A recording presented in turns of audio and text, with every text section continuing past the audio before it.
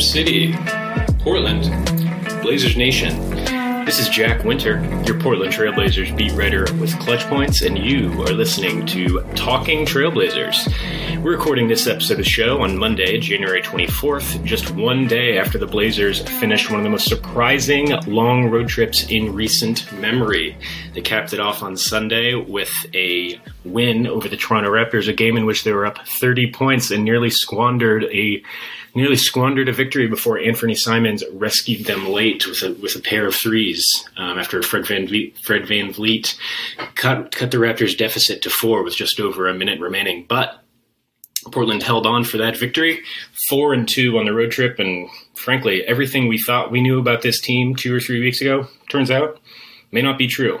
That's what we'll get into in our first segment, diving into the particulars of Portland's road trip and what it says about Portland's present and immediate future. Then, in the second half of the show, we'll zoom out a bit to discuss Damian Lillard's media availability over the weekend and whether or not this shockingly, and I want to stress that, shockingly successful road trip and the growth of the Blazers' young players makes Dame more or less likely to return this season. And then, with the trade deadline fast approaching and Portland's fortunes turning around a bit here again over the last 10 games or so, what approach would be best for both he and the Blazers with respect to the trade deadline?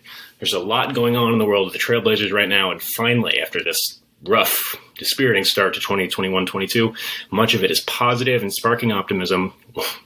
What a difference those couple or 3 weeks makes. But for now, we're going to take a quick break. This is Jack Winter. You are listening to Talking Trailblazers, and we will be right back. All right, we are back. This is Talking Trailblazers, and I'm Jack Winter. When we recorded last week's show, the Blazers had started off their 6-game road trip in somewhat expected fashion, getting run off the floor by the Denver Nuggets in a game they played without Dame, CJ, Norm, and Anthony Simons, who missed that game to go to the memorial service of his late grandfather. And then the Blazers headed east to beat the Washington Wizards in a hard-fought game who were playing without Bradley Beal. Now, Portland looked pretty good against the Wizards. Simons played one of the best games of his career, absolutely exploding from 3 in the first half before playing facilitator from there as Washington amped up its defensive pressure to bring 2 to the ball and pick and roll. Ant finished with 31 points and a career-high tying 11 assists in that game. Jusuf Nurkic was fantastic against the Wizards as well. He had 23 points and 14 rebounds, absolutely overwhelming Washington with his sheer size and strength.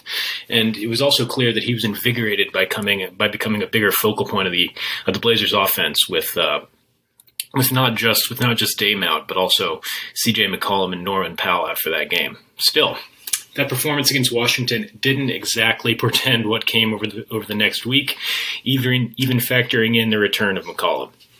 The Blazers finished their road trip 3-1 with impressive wins over Toronto, the Boston Celtics, and the Orlando Magic. They were even right there against the Miami Heat midway through the fourth quarter before falling apart offensively late. And CJ were both stymied by Bam Adebayo and ISO after switches on multiple possessions in crunch time, and the Heat's amped up defensive pressure bothered Ant especially. When Adebayo wasn't involved in the play, instead of switching, they trapped the ball and then brought really aggressive help to that first pass, one pass away, and they got Ant with a couple turnovers there late in the fourth quarter. They really made a big impact in that game and how the Blazers fell apart late. And then offensively for the Heat, Bam just absolutely came alive in crunch time, taking advantage of Jusuf Nurkic in foul trouble for a little bit of that time. But then Nurk even came back and he was unable to stop Bam. Bam had 10 of his 20 points for the game just in the last 5 minutes, really putting the Blazers away. So the Blazers finished that road trip 4-2, with 3 of those wins coming against a very solid competition in Washington, Boston, and Toronto. They didn't beat the Heat, but it's encouraging that Portland had the chance to win late against a team that currently sits at the top of the Eastern Conference standings. That's right, Eric Spoelstra, who really should be Coach of the Year favorite at this point, I would say, has his team, which was very recently beat up, at the top of the Eastern Conference standings. Now, we're going to go over some key numbers from the road trip and see what they tell us. But first, let's go to Chauncey Billups for his thoughts on his team's recent play on the road. Oh, man. I mean, outside of the Denver game where we obviously were really, really shorthanded, I thought it was an excellent trip. You know, you come out and do 6 games, and we played some very quality teams on this trip and win 4 games and, we know our road woes this year. We've been tough to come by some wins. It was an incredible trip for us, man. I'm so proud of our guys. We just becoming a real unit, I'm really happy about that. And Chauncey should be somewhat happy about these numbers, too. Portland actually has a minus 3.0 net rating in the last 6 games, comprising that entire road trip. But obviously that number is artificially deflated by what amounted to a scrimmage loss against Denver. The Nuggets beat the Blazers 140-108, ruining that small sample size for us. So instead, what we're going to do is take numbers from the last 5 games. That'll be a better encapsulation of the Blazers' play. And frankly, they're probably going to surprise you. Portland's offensive rating in the last 5 games, 106.2, just below the 27th ranked LA Clippers season-long mark. The defense, 103.4. The Blazers have allowed 103.4 points per 100 possessions over the last 5 games, which would rank second to the Golden State Warriors' top-ranked mark, which easily leads the league. Defense, not offense, despite what we've seen from Anthony Simons, Yusuf Nurkic, all these other guys. Defense has been what's driving the Blazers' success of late. Nasir Little has a 94.2 defensive rating over that time frame, and Nurkic's is 98.2. Robert Covington had at least 4 combined blocks and steals against Washington, Orlando, and Toronto, continuing to play really stellar backline help defense since being demoted to the bench in December. Portland is forcing turnovers on 16.2% of opponents' possessions in the last 5 games. That would rank 3rd in the league over a full season. Just in general, the Blazers have looked much better rotating and communicating in their 2-3 zone and generally done a much better job affecting the play on the back line. Specifically Covington and Little, when Nurkic is showing high on ball screens. But even guys like Simons, McCollum, and Ben McLemore have been pointedly aggressive guarding the ball and even made some plays as help defenders at the nail on the back line from time to time. The on-off data paints Nurkic as a defensive bellwether for Portland, and just like it has all season, really. Even Trendon Watford has had his moments defensively as Portland's backup center, with Larry Nance and Cody Zeller out, though. He's shown far quicker feet than he did in Summer League and has active hands and long arms. It's just solid all-around instincts for a rookie, even if I still have doubts about him becoming a rotation player long-term. Now here's what Chauncey had to say about Portland's improving defense after the win over Toronto. Yeah, I think, some of the biggest things, so defensively, I just feel like more than any other time, we've taken the more personal challenges to guard our man.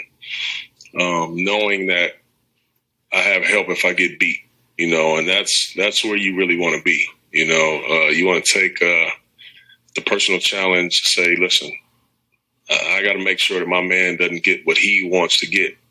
And if he gets by me, guess what? My buddy's right there to help me. I feel like we do have that mentality right now. Obviously, the Blazers didn't suddenly morph into a top 5 defense over the last week. One major caveat applies to their success on that side of the ball, and it's shooting luck. Opposing teams shot 31.3% from 3 against Portland in the last 5 games. Now, Toronto is very limited on shooting altogether, apart from Fred VanVleet and old friend Gary Trent Jr., and they ended up going 18 of 54 from 3 after an absolutely horrific start that saw them shoot 1 of 15 from the field overall.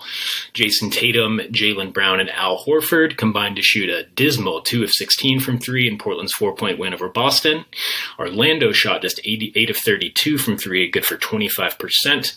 And Kyle Kuzma and Kentavious Caldwell-Pope each went 0 of 4 from deep in Portland's 5-point win over Washington. Another caveat that we need to address, opposing player availability. Beal missed the win over Washington, and then Kyle Lowry and Tyler Hero were out of the Heat. Not to mention Jimmy Butler got ejected on frankly, I'm not sure what the referees were thinking with these quick trigger ejections they've been levying here over the past couple of weeks, but an ejection that frankly just didn't make much sense to hit him with 2 quick techs so quickly. So he was ejected as Miami made a run just before halftime in Miami's win over Portland, and that also happened to be Bam's first game back from a month on the sideline. Make no mistake, the Blazers' road trip was overwhelmingly positive. Simons continued taking strides as a primary ball handler, looking increasingly comfortable picking his spots as a scorer, playing with and without McCollum, also getting the rim far more frequently. Nurkic, as previously mentioned, has been reinvigorated by his increased usage offensively, really doing a good job finishing on the left block and on the roll.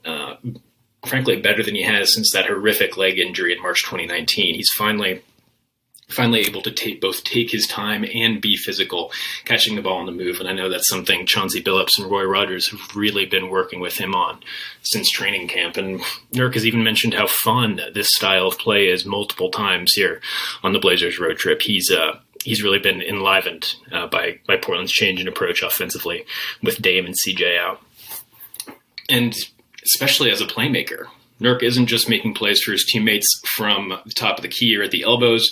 He's been good enough on the block to draw double teams, and that's how Portland has had a numbers advantage offensively in many of these games. McCollum hasn't missed a beat after 6 weeks on the sideline. McLemore is playing some of the best basketball of his career, and Nas looks ever comfortable with the ball in his hands.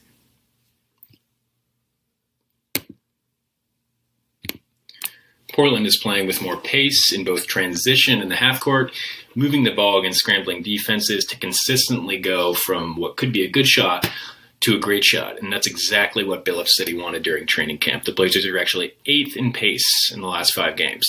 Big picture, the defensive strides have indeed taken place, but the extent of them are a bit artificial. With worse shooting luck, the Blazers wouldn't just rank league average on D over the last 5 games, but likely lose at least 1 or possibly 2 of those contests. And as good as the offenses look for the most part, there's still a clear ceiling for the Blazers on that end of the floor without Lillard.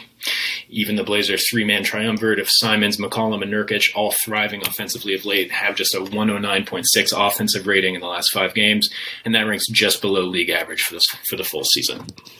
Bottom line about this, again, wholly surprising road trip is the Blazers' recent play is definitely encouraging, but mostly for what it says about the growth of their young players and Billups' ability to connect with his team. Both increasingly important developments for Portland as the trade deadline approaches and Lillard continues rehabbing from surgery. We'll get into Dame's status and what it means for the Blazers in the second half of the show. For now, let's take another brief break. We will be right back. We are back with Talking Trailblazers. This is Jack Winter, and for the second half of the show, we are going to discuss Damian Lillard's media availability over the weekend. Dame met with media on Saturday for the first time since undergoing surgery on his midsection on January 13th.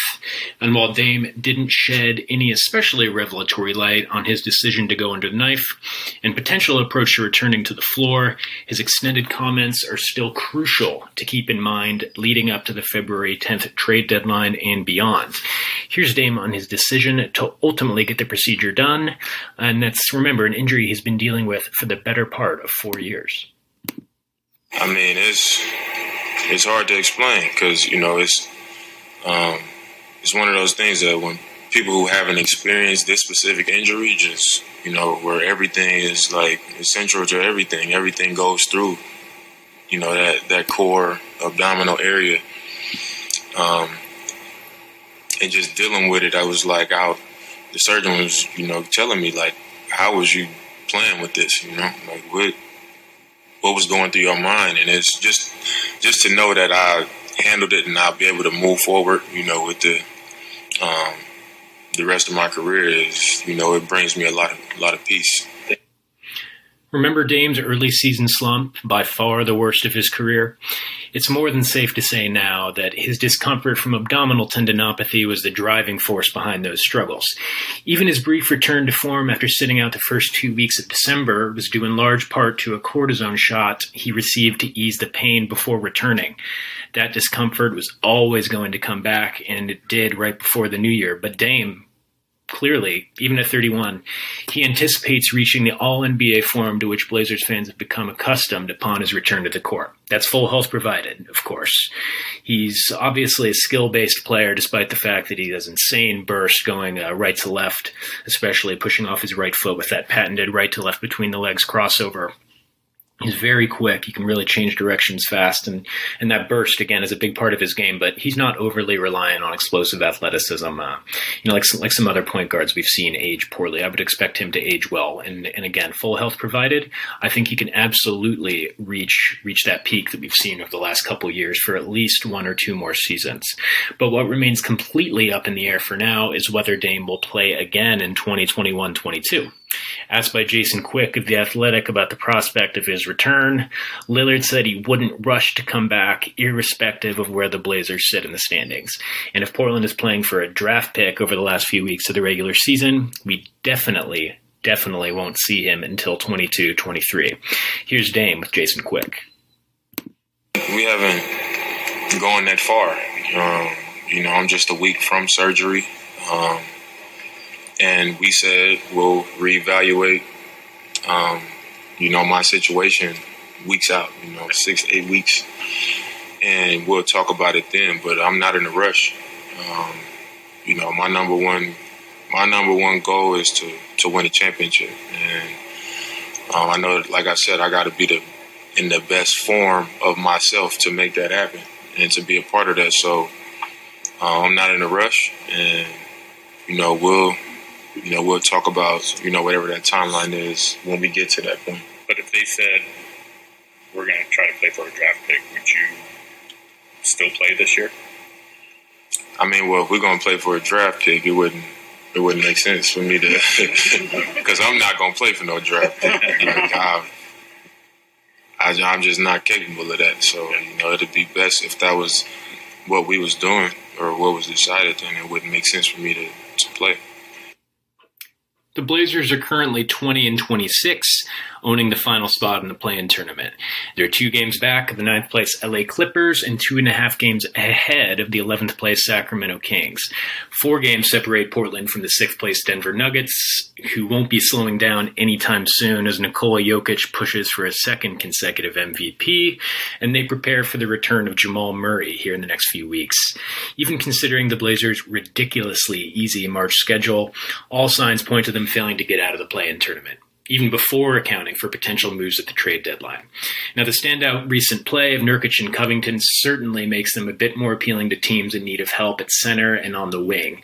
Even if good value for them never materializes, the Blazers would be better off moving Nurk and Covington because both are free agents after the season, just like Anthony Simons. Re-signing those guys with bird rights and running it back just isn't a realistic option for Portland for countless reasons, but especially due to Portland's prospective luxury tax payment in that scenario. With Simons getting roughly $20 million a year in restricted free agency this summer, the Blazers would enter next season with $118 million committed to their 4 guards and Larry Nance Jr. The cap, $119 million, and the tax line for next season is at $145. They'd be paying a massive luxury tax bill next season if they run it back. And remember, they still need to get under it for this season. They're about $3 million over the current cap right now. And just as importantly, Portland has the rare opportunity for a high lottery pick in this year's draft and would send its first rounder to Chicago if it makes the playoffs. So nothing has changed for me. I still think the Blazers' best approach is clearly still selling at the trade deadline and prioritizing the growth of Simons and Little over the season's remainder. While Dame may not be super pleased with that plan of attack, at least we now know he understands it's a possibility. That's going to be it for this episode. You can follow all of my work on Twitter at Armstrong Winter and at Clutch Points. Thanks so much for listening to Talking Trailblazers. Stay safe